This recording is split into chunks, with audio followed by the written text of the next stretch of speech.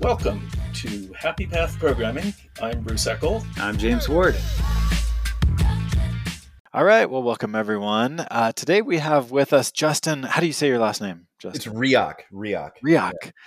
That's it's so close to React. I should remember that. It's been a little while since I used React. I should have a chance to just change it. Just go ahead and bite the bullet and change it. Right. So I'm excited about this conversation because I feel like a lot of the episodes that we do, Bruce, hi Bruce, we're not in the same location today. We are states away from each other. Yeah. Technology, amazing. Yeah. But I'm excited because a lot of our conversations seem to have a common theme around developer productivity. And today we have Justin, who is going to talk to us about developer productivity engineering. So I love this because it seems like as an industry, for the entire, I don't know, however long, I've been in this industry for 25 years or whatever, and Bruce, you've been in it for much longer. It seems like there's never really been a sufficient focus on helping make engineers more productive. And I don't know why. Like, this seems like the most obvious thing that we could, as an industry, do. And yet we just accept that bad productivity is the way that things are, and we're not. I would argue a little bit. I mean, it's what we do. When you go from assembly language to compilers to better languages and everything, it's developer productivity engineering. I think it's just that we're not actually talking about it. We're just going, well, of course, this new tool makes you more productive, and that's why we're doing it. But we never really. I guess what I've seen beginning to change is that now organizations that have developers have a portion of those developers allocated to making all the other developers more productive. And I think that that's the change that I'm starting to see that is bundled under this developer productivity engineering. Like, what I want to see is every organization that has developers should have a team that does developer productivity engineering. Or at least one person. Yeah. So let's step back. Justin, who are you and what is developer productivity engineering? All right. Well, thanks. Yeah. So I'm Justin Riak, as I was mentioned, currently field CTO and chief evangelist at Gradle. My background is primarily in software development. I spent a long portion of my career writing code before moving into more architecture, enterprise architecture kind of work.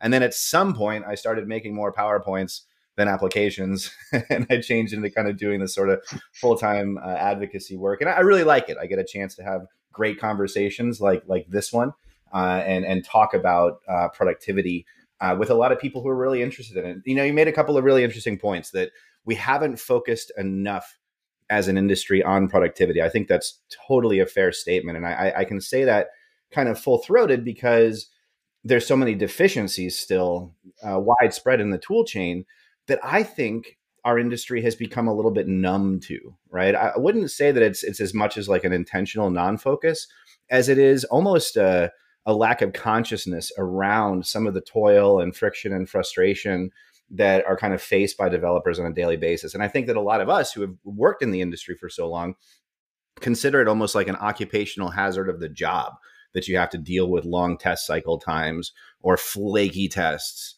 or, avoidable non-verification failures in the build or just general inconsistency or unreliability. But, it's funny, when we talk about some of the metrics that are important in developer productivity engineering, simple things like how long does a developer sit and wait for a local build or test cycle to complete? It is staggering how few businesses are even capturing that metric. I mean, I'll go around and talk to audiences about DPE, and I love to ask that question. Hey, who in the audience is actually keeping track of local build times, putting on a dashboard? It's crickets. It's like nobody, right? And so it's like, I wouldn't say that we haven't been thinking about productivity. I think we've been thinking about productivity in the wrong way, right? And I think that developer productivity engineering provides a technology-based and pragmatic approach for improving developer productivity by reducing toil.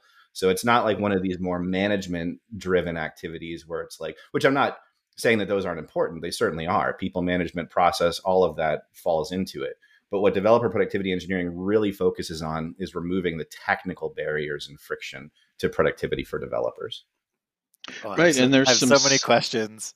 There's science behind some of these things, like how long do you wait before your brain wanders off? Whereas if you have a tool like IntelliJ, where you do something and it immediately says, oh yeah, that's not going to work. And you go, oh yeah, that's right. And you stay engaged with the process. Whereas if you have to run something through a compiler and wait and then look, it just, you just lose that focus. And the problem is so bad that there's an XKCD comic that summarizes this perfectly. Compiling. It's the sword fighting, compiling.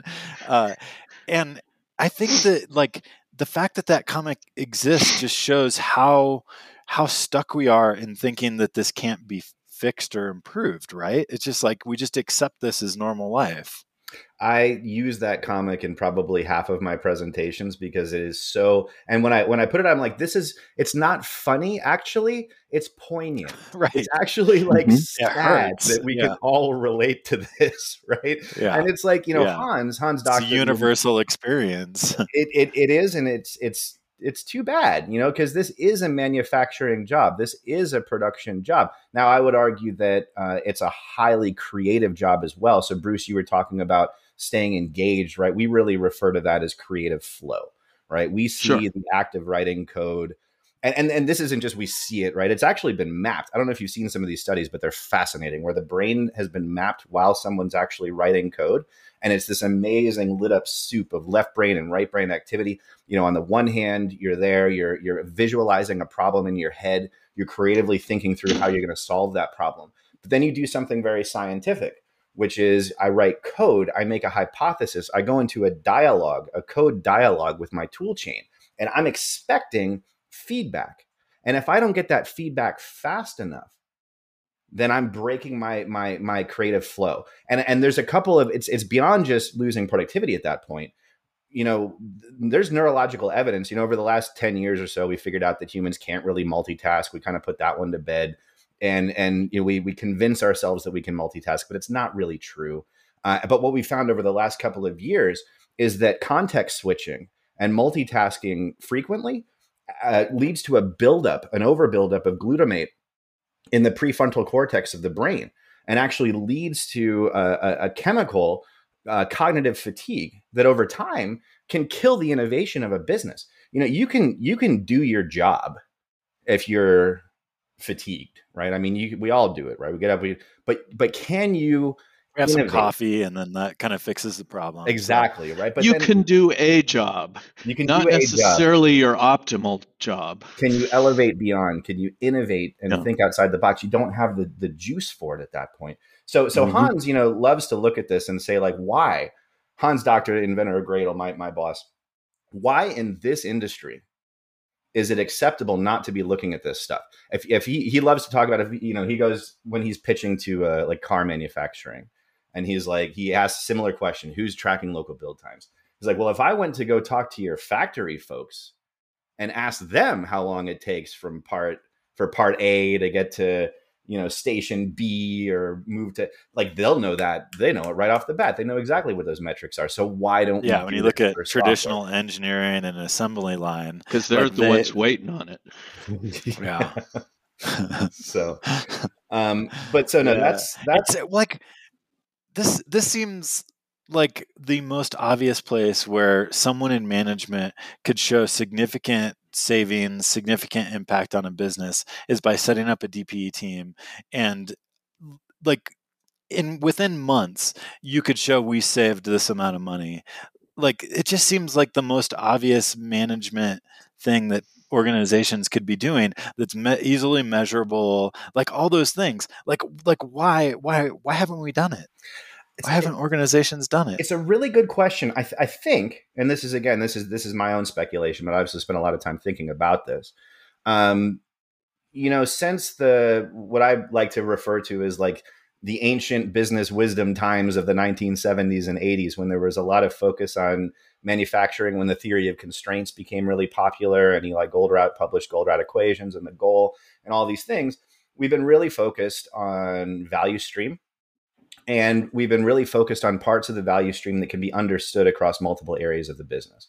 So I think you look at a manufacturing company and they're like, okay, throughput. What does that mean for us? Well, it means how fast can we assemble the raw materials, get them out to market, and get them sold? Okay, we understand that. It's putting stuff together, and we can easily look at this whole value stream and say, well, and it's visual. You know, people in management can look at it and see it immediately, whereas the kind of stuff that we're doing has these weird magical subtleties that they don't. Exactly. There's an esotericism to what we do that is harder to understand. And so it's difficult. So I think that, and then what does that mean? That means you need to rely then on engineers complaining, right? Engineers saying, oh, this build time's terrible. But they don't. Right. As a whole, we're not great about advocating for ourselves sometimes and advocating for the best developer experience that we can get or that can be provided by our business. So I think it's like we spend so much time looking at productivity in terms of a value stream and parts of things that we could understand.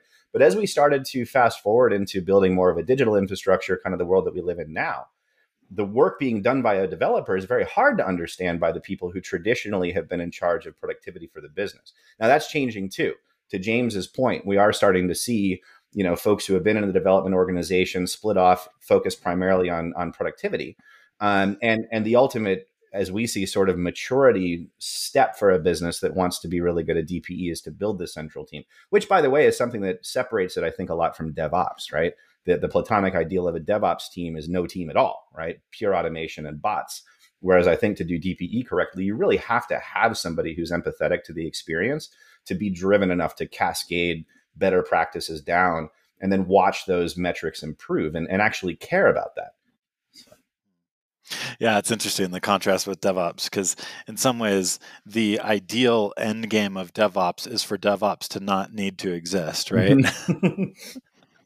Whereas with developer productivity engineering, it's like you could always do more, right? Like it's a surface that is infinite. Like you could always optimize the tool chains and the productivity further. I feel like this has been, I'm fascinated with this discussion because I look at my own life and I'm going, I've always been looking for the next better tool. How do we do more with less?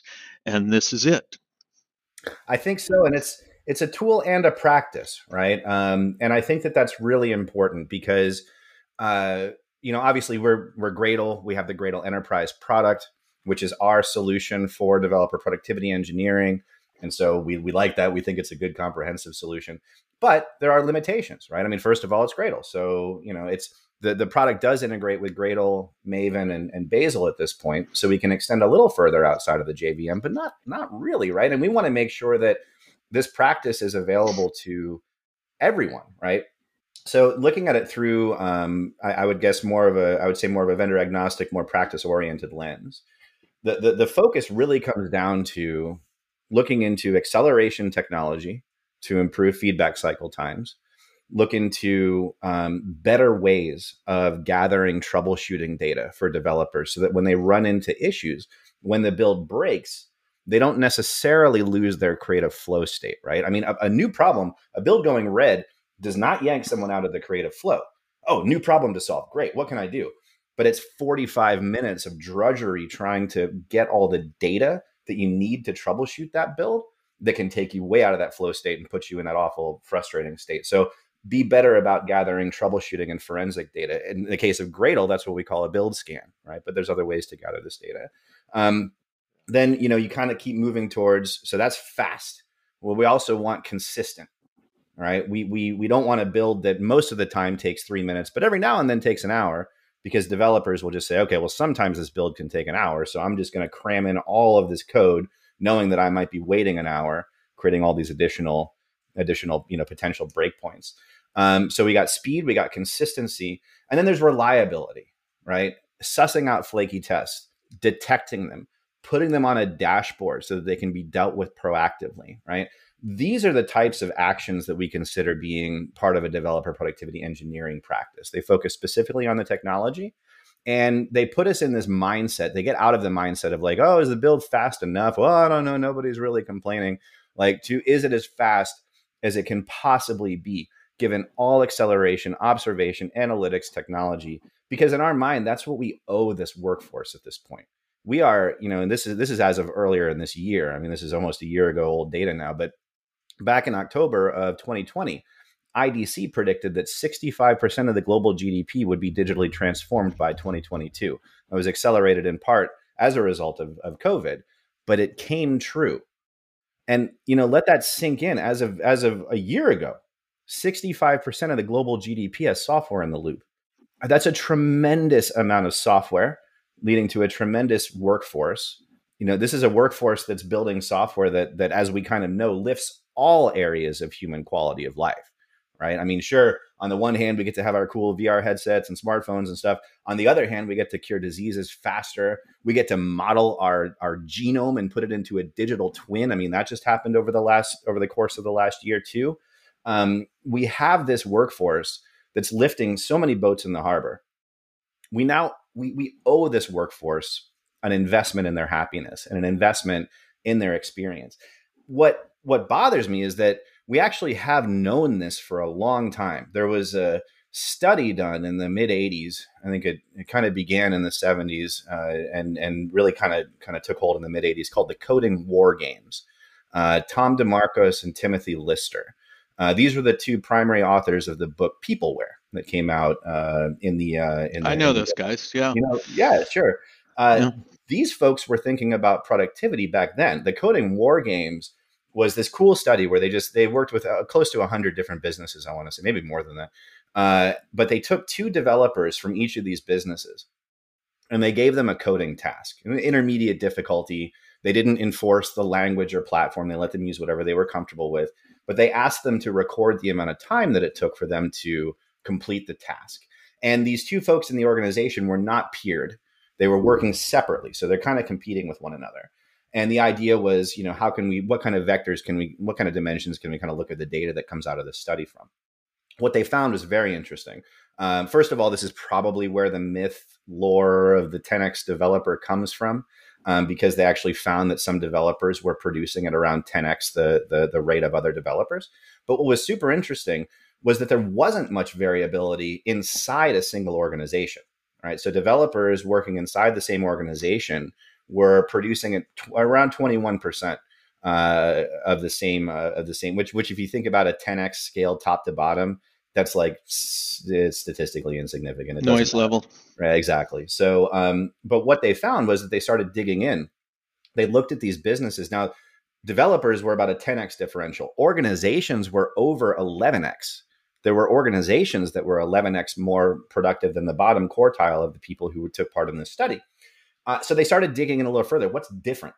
Well, they asked questions like, how much workspace do you have? And the top performing people had like something like 70, 80 square feet to work in, where the bottom performing quartile were almost half of that amount of space. Right? Yeah, just crammed in.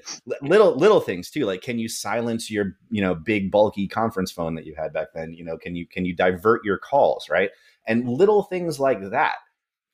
Overwhelmingly, the top performers had a better experience to list. And what it really came down to, what the study told us, was that productivity was all about the type of experience that was being built for developers, which should be a no-brainer, right? I mean, at the end of the day, these are still human beings, right? These aren't robots cranking out, it's a human workforce, right?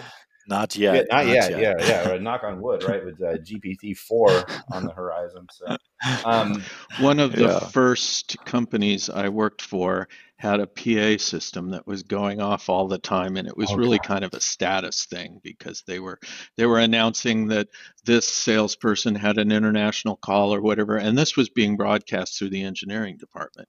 And I noticed that I would come in late and stay late, and around 5 o'clock my productivity would go up, and I finally realized, that's when the PA system person went home. And finally, one of these evenings, I got up on all the desks around my desk and I cut the wires to the speakers to reduce the noise level. So that was my contribution to developer productivity engineering. That's great. You nailed it. You were a pioneer, obviously. So this is about how can we better keep developers in that flow state And there's many different factors to that, obviously. The environment, as you mentioned, like are developers comfortable? Are their chairs comfortable? Whatever. But then there's the tooling and the feedback cycles and all of that. I think that you're categorizing DPE into both the tools and the practice is a really good way to look at it, because we can improve the tools, but if we don't have the practice side, then how do we know we're actually doing all the right things, right? Like how do you look at the difference between the tools and the practice side? And I would throw in on top of that culture and education. Yeah. Great questions. Yeah. So the practice is really more about, it's almost if you take a look at the way that SPACE framework is laid out, where it's not really prescriptive. It's like, these are the 5 dimensions, and you want to normalize whatever data you get about productivity back into one of these 5 categories or dimensions. But there's no prescription as to how you gather the data, whether it's through feedback. What's the SPACE framework? Yeah. Oh, yeah.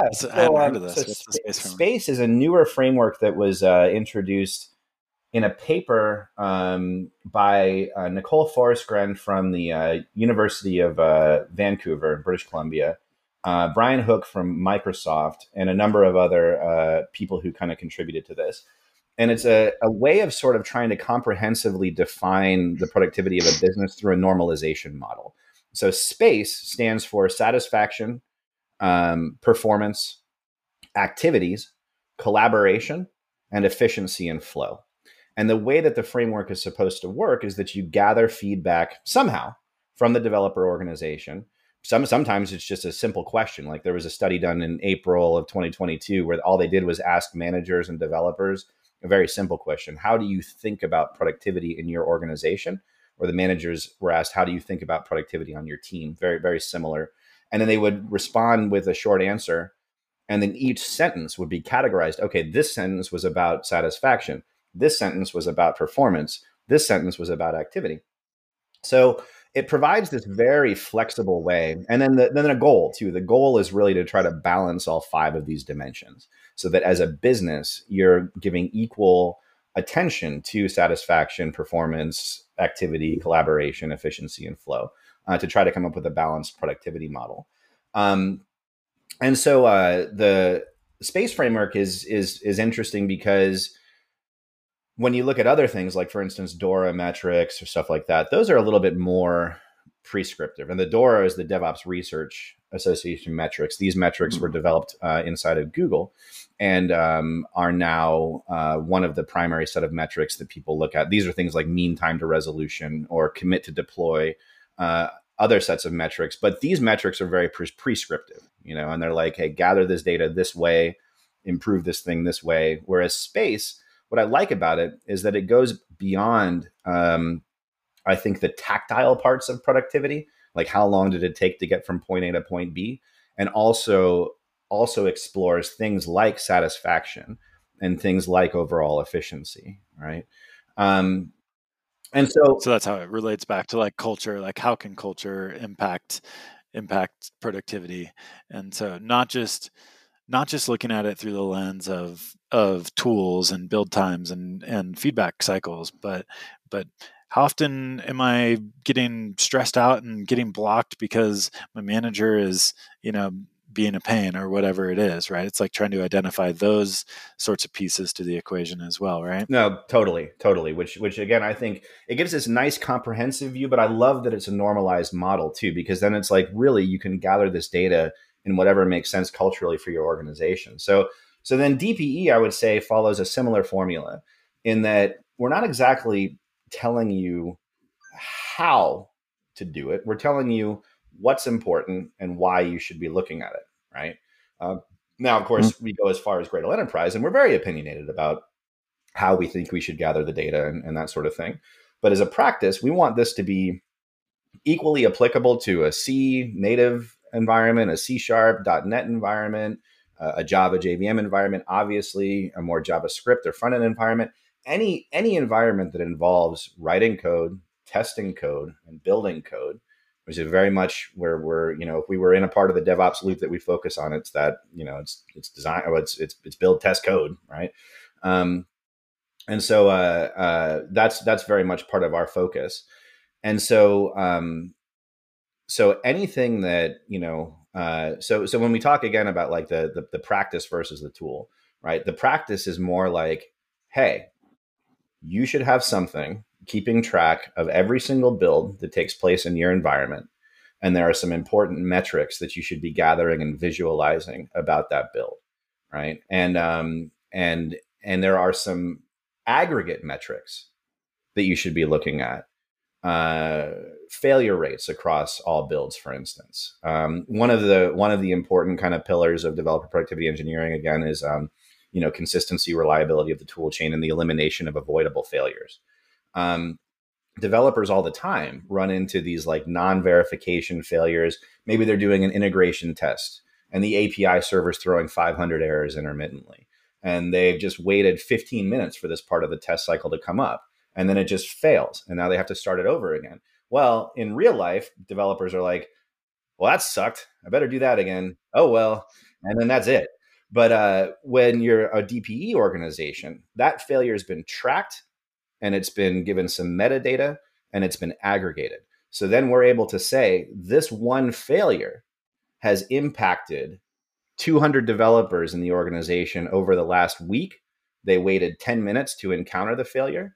It went across this many. And here's how much it cost. And here's how that'll much get the cost. Yes. That'll get the attention of the MBAs. The cost of inaction, or the return on investment, whatever you want to call it, of a DPE effort is such a no-brainer, James, to your point earlier, which is where you start getting into like, why would anyone object to this? And it's like, I don't think anybody really does. I think it's a consciousness thing. I mean, that's my job.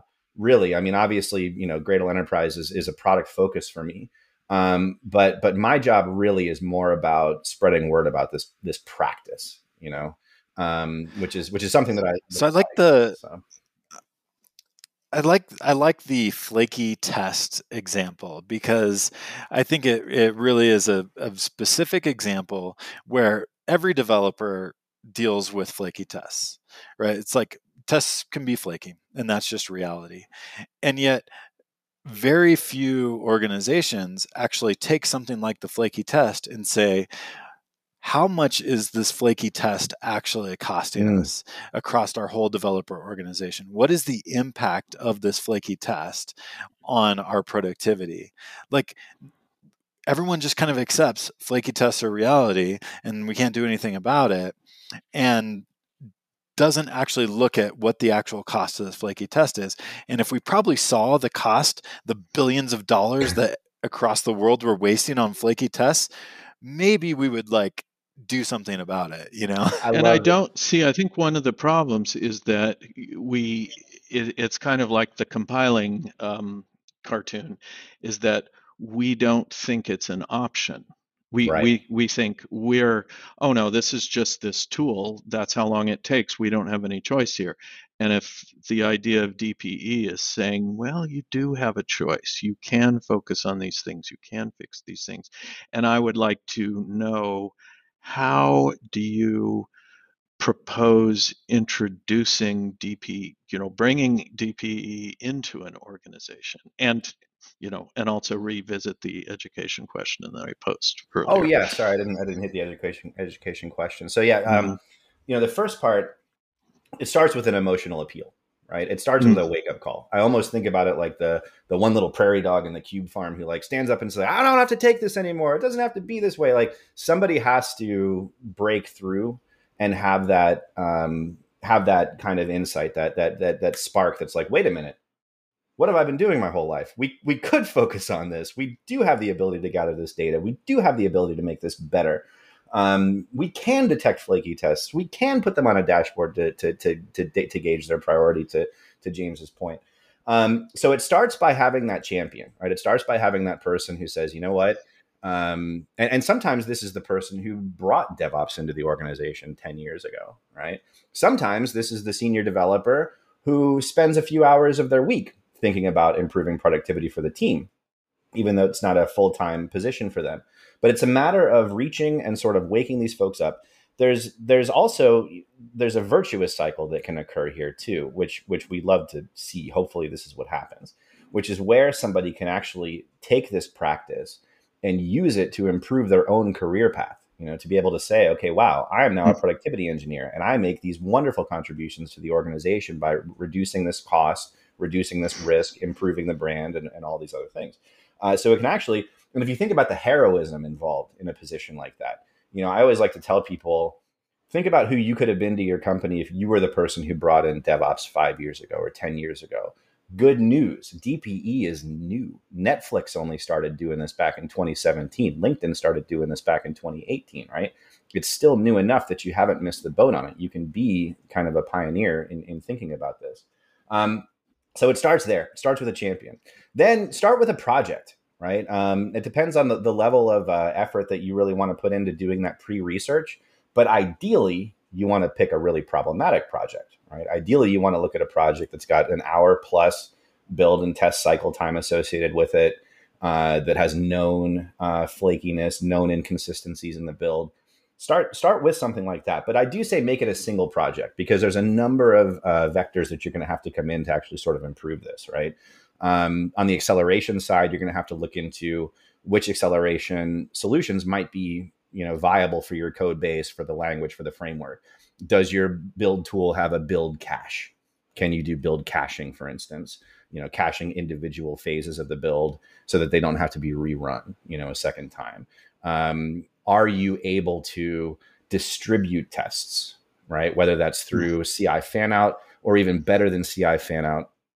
Can you set up like JUnit runners inside of a Docker image that you can throw at a horizontal pod auto scaler in Kubernetes and elastically scale the way the tests are determined? Can you predictively use a model as opposed to manually determining which tests should be selected per run? Right. So, can we apply any of these acceleration technologies to the build? Great. The observation, the analytics, that's almost like the first step. I mean, really, I for anybody who's kind of looking at me glazed over after having a DPE talk, they're like, I want to do this, but I don't know how, then it's like, start with the measurements. Just start with the measurements. Go look at your build scripts, find a way to yank that last bit of data out. How long did this take? Do science on it. Do science on it. Yeah. Start because it's ancient, multiple 1,000-year-old wisdom that what gets measured gets improved, right? And that's a good place to start, is just with that instrumentation and gathering some of that telemetry about what's actually happening with this build, because generally that's enough to start driving interest beyond, the first person to kind of put this in. Because as soon as you do that, and then maybe you take a look at, I don't know, let's say that this is an hour-long build, but we did, in the case of Gradle, we did a build scan on it. It was a Maven build, and we found out that 90% of the build tasks were cacheable. And now we're able to say we're wasting 90% of an hour waiting for this build to complete. And we're doing this 2,000 times a week. Once those numbers are out there, it becomes really hard to unsee. It becomes one of these things where you look left, you look right, and you're like, wow, we are just like bleeding over here. And I didn't even know this yesterday, but now I can't stop seeing it, right? But those are actually very typical reactions. I mean, like, especially when you start with folks who are maybe already doing DevOps for an organization, there's generally, like, I'd say kind of three audiences that we sort of address, right? I mean, obviously the Java user practitioner community. Hey, you deserve better. Let us help you get there. Then there's their bosses, right? Hey, your employees deserve better. Let us help you build a better experience for them. But the DevOps crowd is really compelled by DPE as well. I'll get in front of a DevOps audience, and I've had feedback where people be like, oh, it was a great talk. I learned so much. But it was also the most frustrating talk that I've heard in years, because I'm listening to everything you're saying and just kicking myself that we weren't already doing these things, right? So a lot of times that's enough to kind of catch fire in the organization, is just to start taking those measurements and showing them to somebody. But then really, you start with that first project, you see the success with it. The developers are happy. They think about going to the world before, after you make these improvements. They're like, I never want to go back there, man. And then, it tends to be a thing that then kind of scales throughout the rest of the organization. Now, if I had it my way, if I was coming in and had the type of power within an organization to enforce this on day one, I would actually start with the team. I would actually start delegating a core team of DPE engineers whose job it is to go through, seek opportunities for these improvements, cascade those improvements, be accountable for those improvements, and then continue to drive the efforts throughout the organization. It's much better to have that focus. So, question on do you have a way to think through? So let's say that we're starting to get all this data around like incremental builds are terribly slow, full builds, CI builds are incredibly slow, flaky tests are costing us X. Somebody is breaking the build, X number of times per week, whatever, and there's a cost to that. So you start to like get the information about where the things are broken.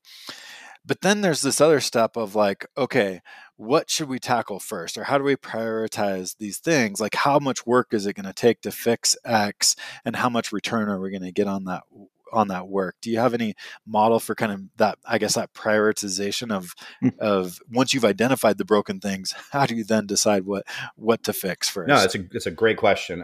In general, and of course, it's not always this clean because you have to always, there's always this, is it a super high risk application? Is this like one of these critical applications that touches everything else in the entire business? In which case you may see a huge impact from improving this application, but it may also come at a fairly high risk, right?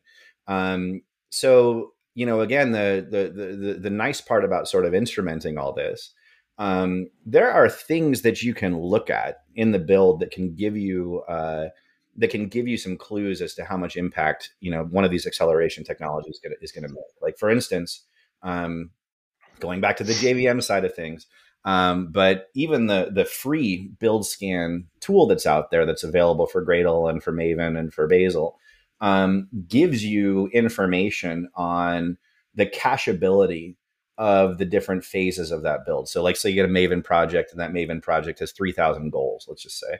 A single build scan can actually tell you, all right, this project has 80% of its goals that are cacheable, right? We turn on a local cache, we should be seeing this amount of savings, right? So typically what we'll do is we'll say, apply this to multiple projects, and then turn around and say, what's going to have the most impact? Then of course you balance that against the risk, right? I don't care if it's like, you have this project where it's like, oh my God, we can save 99% of the build time, but it's the most mission critical project that we have in the whole company. And it's whatever, an API center point for everything else that runs. And so we turn this thing off and everything else crashes. Maybe you don't want to start there, right? So you want to look first at where you can really see the most. Some investigation that needs to be done into like taking the information that you get out of the tools and then figuring out how to best apply prioritize it. Based on that. And most of these changes can be done with very little impact to the code base itself. I mean, most of them is doing things like normalizing task definitions in Gradle, or normalizing goal input and output in Maven, right?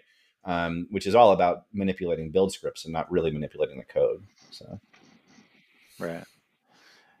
Yeah, so it does seem like the tools can help you kind of simulate or identify what the hotspots are, or how things can be better. Like cache invalidation seems like a fairly easy thing to be able for a tool to go in and be like, hey, like you are invalidating this cache over and over and over again because of X, and that should be a pretty simple fix. It's usually things like, this is a normalized task that's cacheable usually by the local cache, but you're generating timestamps in source code. Part of your build is generating source code. You're putting timestamps in there. So technically the inputs to that part of the build will have changed, and you get to your point of cache invalidation or a cache miss at that point. But all you'd have to do, is either normalize that timestamp or not use it anymore or something like that. And then suddenly that task becomes cacheable. There's other things too. I mean, there's just architecture is important here too, right? The more modular the project is, obviously, the more impact a cache will have. If you think about the way the caching works, right? We're taking inputs to a goal or a task or a target. And these inputs are things like source code, class path, JVM major version, things that kind of give us an accurate context of what's going into this input. And if we generate a hash from that, and if the input is identical, further down the road, then we take whatever the output from that cache was, that task was that got put in the cache, and we use that as opposed to actually rerunning that part of the build, right? Which is how the build caching works. Yeah. So there are some things that you can look. Well, then there's the doing this locally and then doing it across an organization, which are kind of two different levels of cache that you could implement. And my guess would be that most folks in the industry of software are not doing the shared cache across multiple users, because that gives you a whole nother level of productivity. It's like, okay, one person did this calculation, now no one else should be able to do that. And this is some of the stuff we've talked about with Unison, and some newer technologies kind of do this inherently, but it is possible to apply this to kind of more existing tools, than not have to switch your whole programming tool chain and programming language to take advantage of this. Yeah, that's where we usually say, like, look for the availability of a cache in your build system. Like, Gradle introduced local caching to the JVM world and the Java world back in 2008, maybe later than that, actually. No, it was actually later that the local build cache came in, so I couldn't give you the exact number on that. But we build systems like Clang had build caches before this, right? So it's a pattern that's fairly well understood.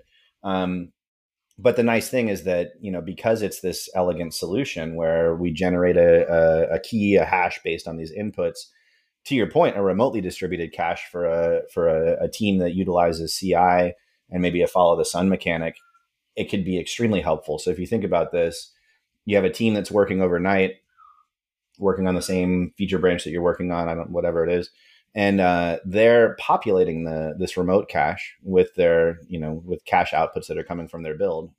Normally, you're coming in 8, 9 a.m. You're pulling down all the changes that got made overnight from the offshore team, and then you're sitting in for a long build, right? A long, clean build based on all the changes that came in the night before.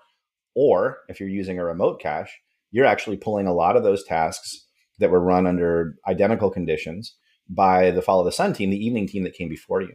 And so you're actually taking advantage of that cache during the first clean build of the day, which is unheard of, right? And again, going back to these like patterns that we just accept, why is it okay that like the first action we take of the day should be to waste an hour? Right. So as my first executive decision of the day, I'm going to do nothing for an hour. So.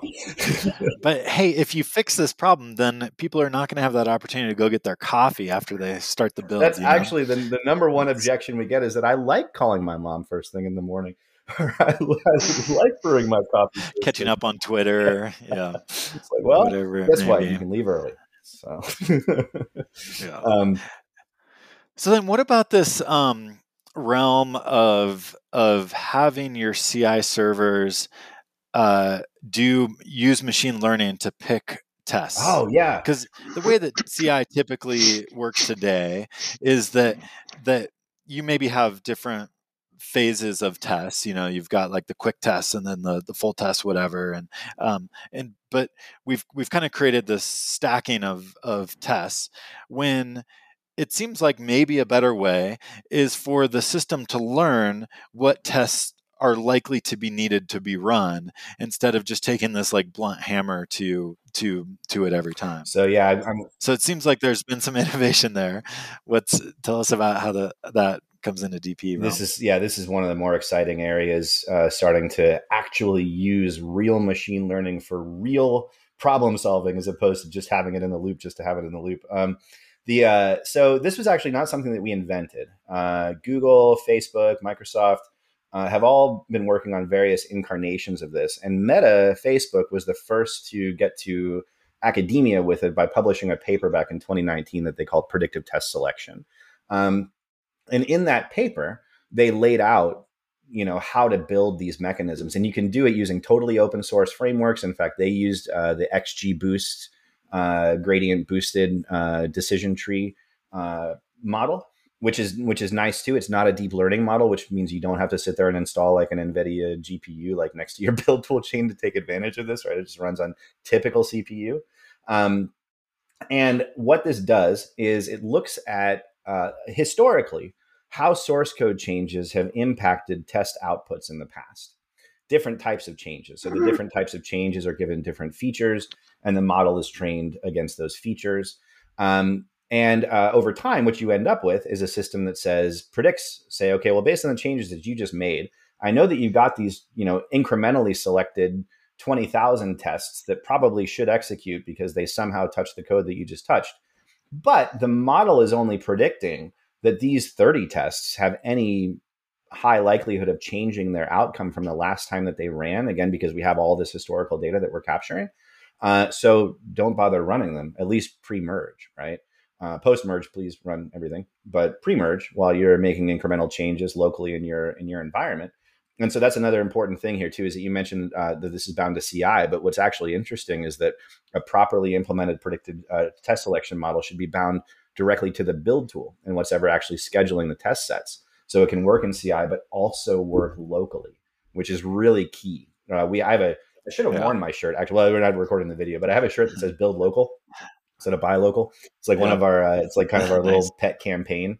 And this came out of conversations that we were having with, I think it was Atlassian. We were talking about productivity, and we were saying, well, what are some characteristics of a development tool chain that's very healthy? Like, what do you consider to be very healthy? I'm like, well, if you can do everything locally, right? I mean, if you can do everything locally, your test sets, all these things, then you're getting your feedback as close to the developer as possible, right? And you're not relying on external systems to deliver this feedback to you. So predictive is built to actually plug right into where the build automation is selecting a test set, passes that test set as well as the inputs into the model. That model extracts the features and then makes the prediction. And then only the tests that come back from that prediction are actually run. Then the outcome of those tests is passed back into the model. So it's continually retraining itself too, which is really nice. The net of this though is that, right now we tend to manually select tests. We're like, all right, I worked on this little part of the app. I'm just going to turn off these tests because I know I didn't touch any of that stuff, right? Whereas predictive says it just takes that. You don't have to think about that, right? Predictive just says, okay, looking at this history, these are the only ones that are likely to provide any valuable output for you. And then where we've implemented it, we have a usage dashboard and a simulator dashboard. The simulator, I think, is really important. The simulator can just be turned on and sit there and say, I would have only selected these tests because I only think that these are the ones that would have changed their outcome.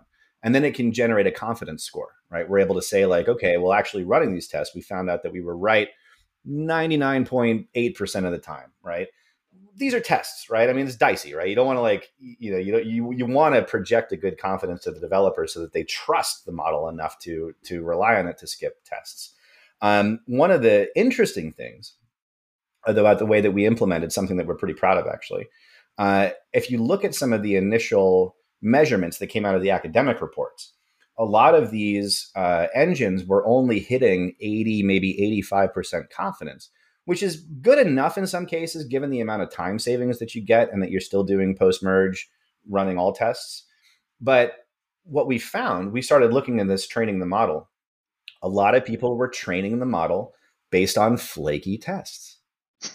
And what happens when you train a model based on something non-deterministic? You end up with a non-deterministic model, right? And so these lower confidence scores were coming out of other people playing with this stuff who didn't already have a mechanism in place for detecting and filtering flaky tests.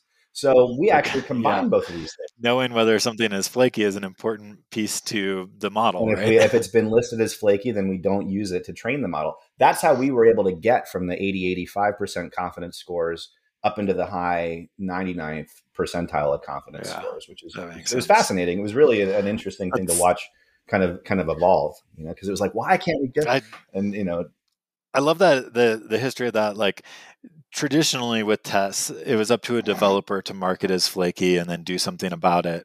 But it's like, no, like the system should know if over time something is flaky and know what to do about it.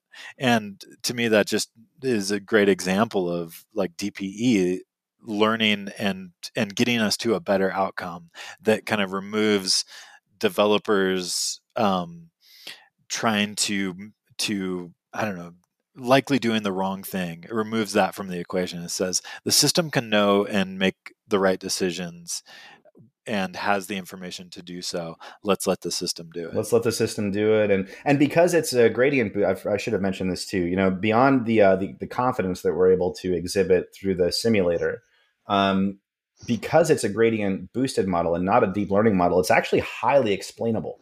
It's very, very easy for the model to say why it made the decision that it made.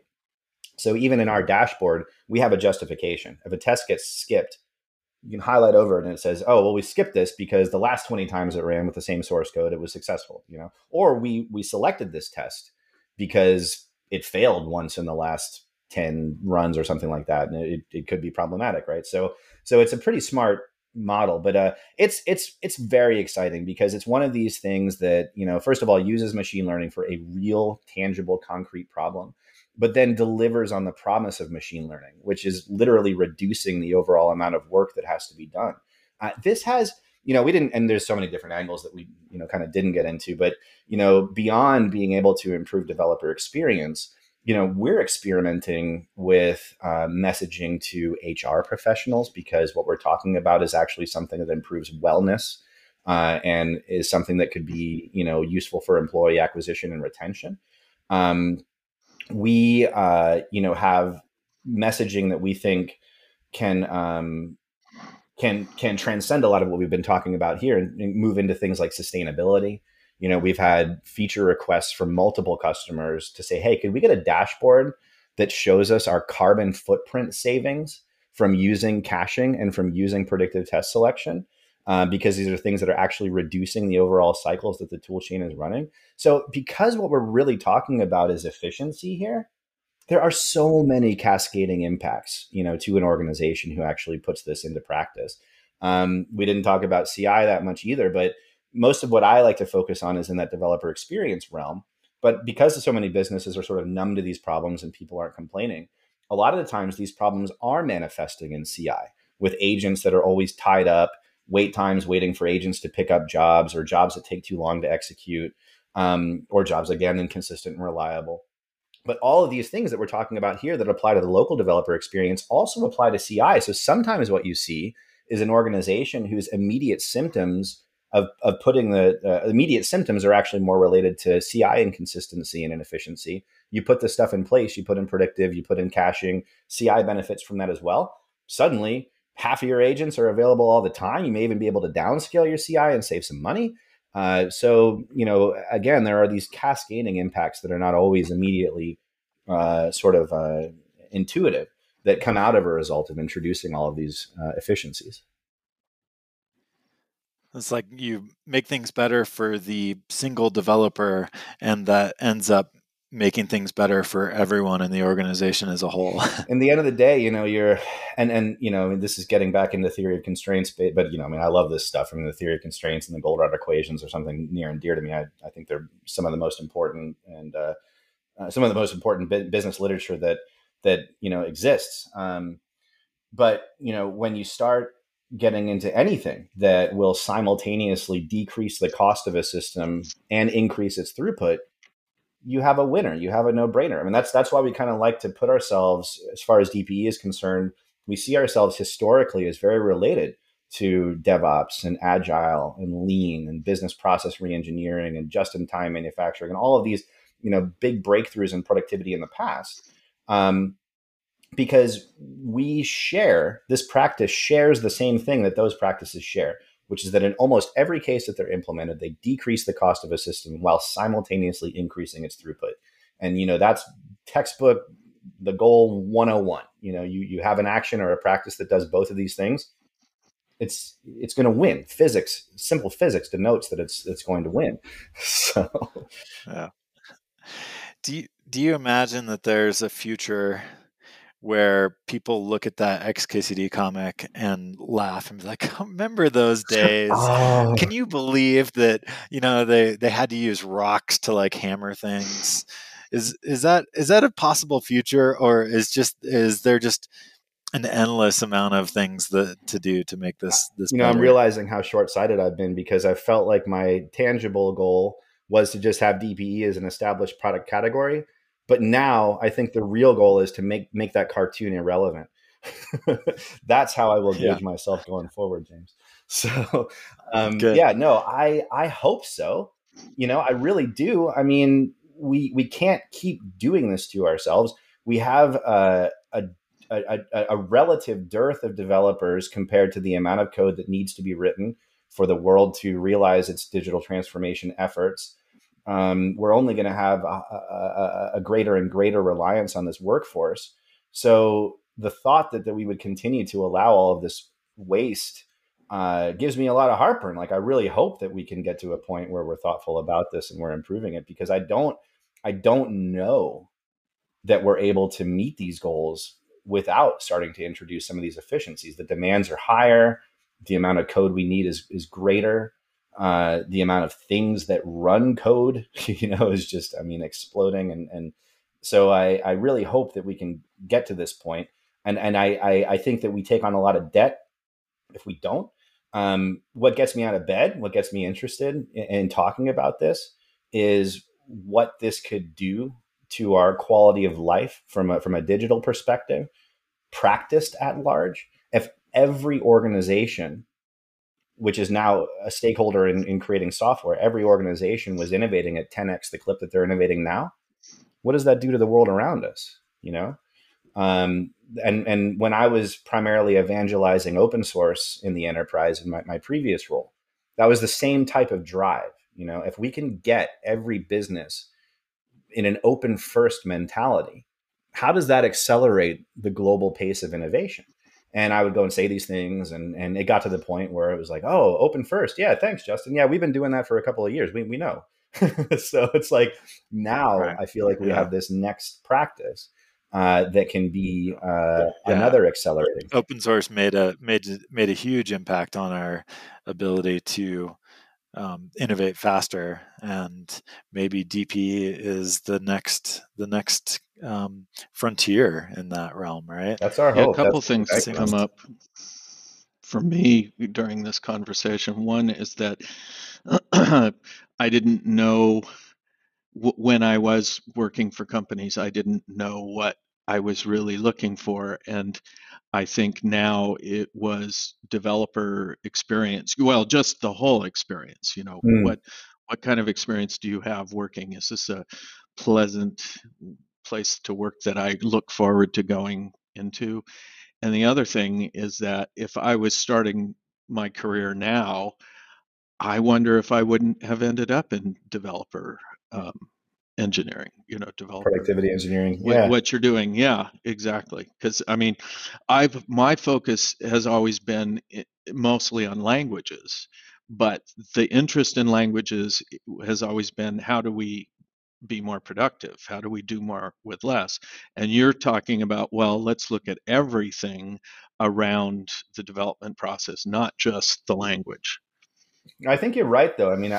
Languages are just like one avenue of improvement, but there are many others. You want to know what's kind of interesting? Going back to the coding war game study that I was talking about earlier, one of the non-factors for productivity in the organization actually was the language, with the exception of the first generation language, like assembly. Obviously, the assembly folks they took a lot longer, but newer generation languages, at least back then at the time, in the mid 80s, when there was no statistical data correlation between whether somebody was using, I don't know, COBOL or C. They were producing at roughly the same clip. So Fortran, or I'm just trying to pull out stuff from. But no, I think you're right, Bruce, and it is like, it's not the mentality of every engineer or every developer. It really is a very specific, I think, special personality who is able to kind of see the forest from the trees. I think, and I do think it comes down to, I'm a big fan of another book that takes physics and applies it to businesses. It's called Organizational Physics by Lex Sisney. And another really great piece of literature that, if you're like me, if you're geeky and sciencey but you're also in business, it's this really great merger of taking, physics and applying it to the way that businesses work. And they kind of organize workers into these 4 different categories, forces, they call them, into 4 different categories. One of those categories is the producer category. And this is the person who wants 10 years worth of work in front of them all the time. They want to make sure that they're, I got that full pipeline, or they do not feel comfortable unless there's just mountains of work ahead of them. That's where they feel naturally comfortable. That's a lot of engineers. I really think a lot of us, it's the way that our minds work. We want that work. It's satisfying to us, and it keeps us in our comfortable state, right? I personally get paranoid when I don't see enough work ahead of me, but I think that what you're actually talking about, the type of personality who would have this focus more on efficiency, is what you call a stabilizing personality. It was what organizational physics calls a stabilizing personality, which is the person who actually enjoys putting process around things, or actually enjoys paying attention to the performance of the tools that are being used. Naturally, their inclination is to be critical of these things and ask questions about how efficient the system really is, and could it be better, right? But in our industry, you tend to see a lot of producers, a lot of innovators. Stabilizers tend to be thought of as someone difficult to work with in our industry, because they do ask those difficult questions. It's not always just an easy, let's crank out some code and just see what sticks, Why are you doing it this way? Yes. Yeah. Simple, right? And and it's very important. It's very important. So, but I think you might have found your way into, hey, never too late. It's a new practice. So, you can jump in feet first now. So, well, yeah. The thing that keeps coming to mind for me is that, as we've heard, software is eating the world, but it seems like there is something that is getting us further and further behind in that, in what's happening there. And I hope that DPE will accelerate this so that software really truly can eat the world and keep up as it needs to. Because just like selfishly, like most software is really horrible. Like it's why my phone gets so many app updates that say bug fixes and performance improvements. It's like, why? Like, can we stop fixing bugs and actually do useful things? Right. And it's still too hard to make, because I look around, people go, oh no, the AIs are going to write all the software. And I'm going, great, nope. Because we look at the bookstore and they have this antiquated software. And I'm going, we're not making it good enough, fast enough. And it's not a problem of our jobs going away. It's a problem that we're not able to easily enough create the systems that need to be made. We don't deserve it. The bots deserve it. No, mm-hmm. No. It's an interesting thing with the GPT and the code generation, because on the one hand, there's no question that something like a GitHub Copilot falls under what I would consider to be developer productivity engineering. No question, right? You're eliminating toil, you're helping, and you're using technology to do that. But it's still, you can ask it to go, sometimes like write a historical essay about an obscure piece of history, and it will, with the utmost confidence, tell you something that is completely false. Because it has zero sense of shame or personal accountability for what it's telling you. And so, like some people I've heard of. Yeah. People have, it does not feel shame when it gives you code that is buggy. Yeah, but people have no excuse, right? But bots, at least they can say that they were biased or whatever. But so that what frightens me a little bit is that, at the cost of productivity kind of always comes criticality to a degree. Like a perfect example, I think, of this is the open source supply chain. As big of a fan of this as I am, the amount of code that we put into our systems that we are completely blind to its functionality at this point is, again, really eye-opening. I remember coming up, you coded everything, and it was even like an honor badge. Oh man, I cranked out like 200,000 lines of code last night. And it's like, now it's like, God, why would you ever do that? Why wouldn't you just use Spring or something? And the amount of faith that we put into these dependencies that are not code that we own, it's not code that we wrote. But again, we kind of blindly take it because of the impact that it has on our productivity, efficiencies. The same thing I'm concerned can start happening with AI generated code.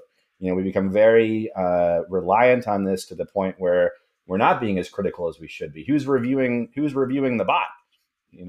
Maybe we could have bots reviewing the bots. I mean, that would be great too, but there's still quite a bit of work to do, I think, before we can really be confident in that. So, and maybe it reduces the amount of drudgery, I guess, or the amount of typing that we do, but then allows us to focus more on quality and architecture and things that a bot won't have a critical eye for.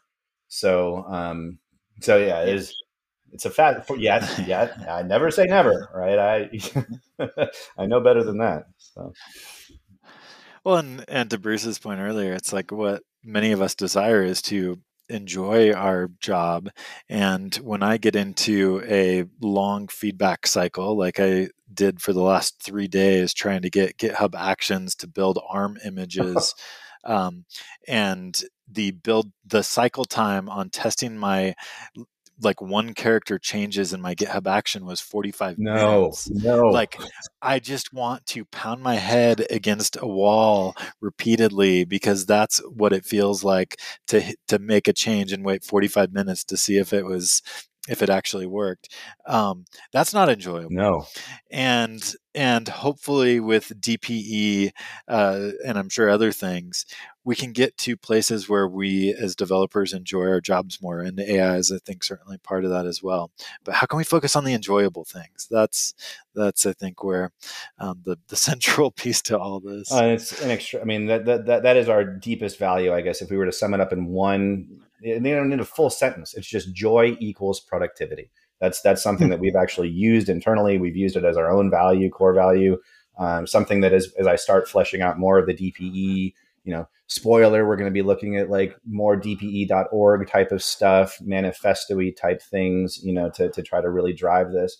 But that's a core value right there. That joy and productivity are really the same thing, when it comes to the developer experience.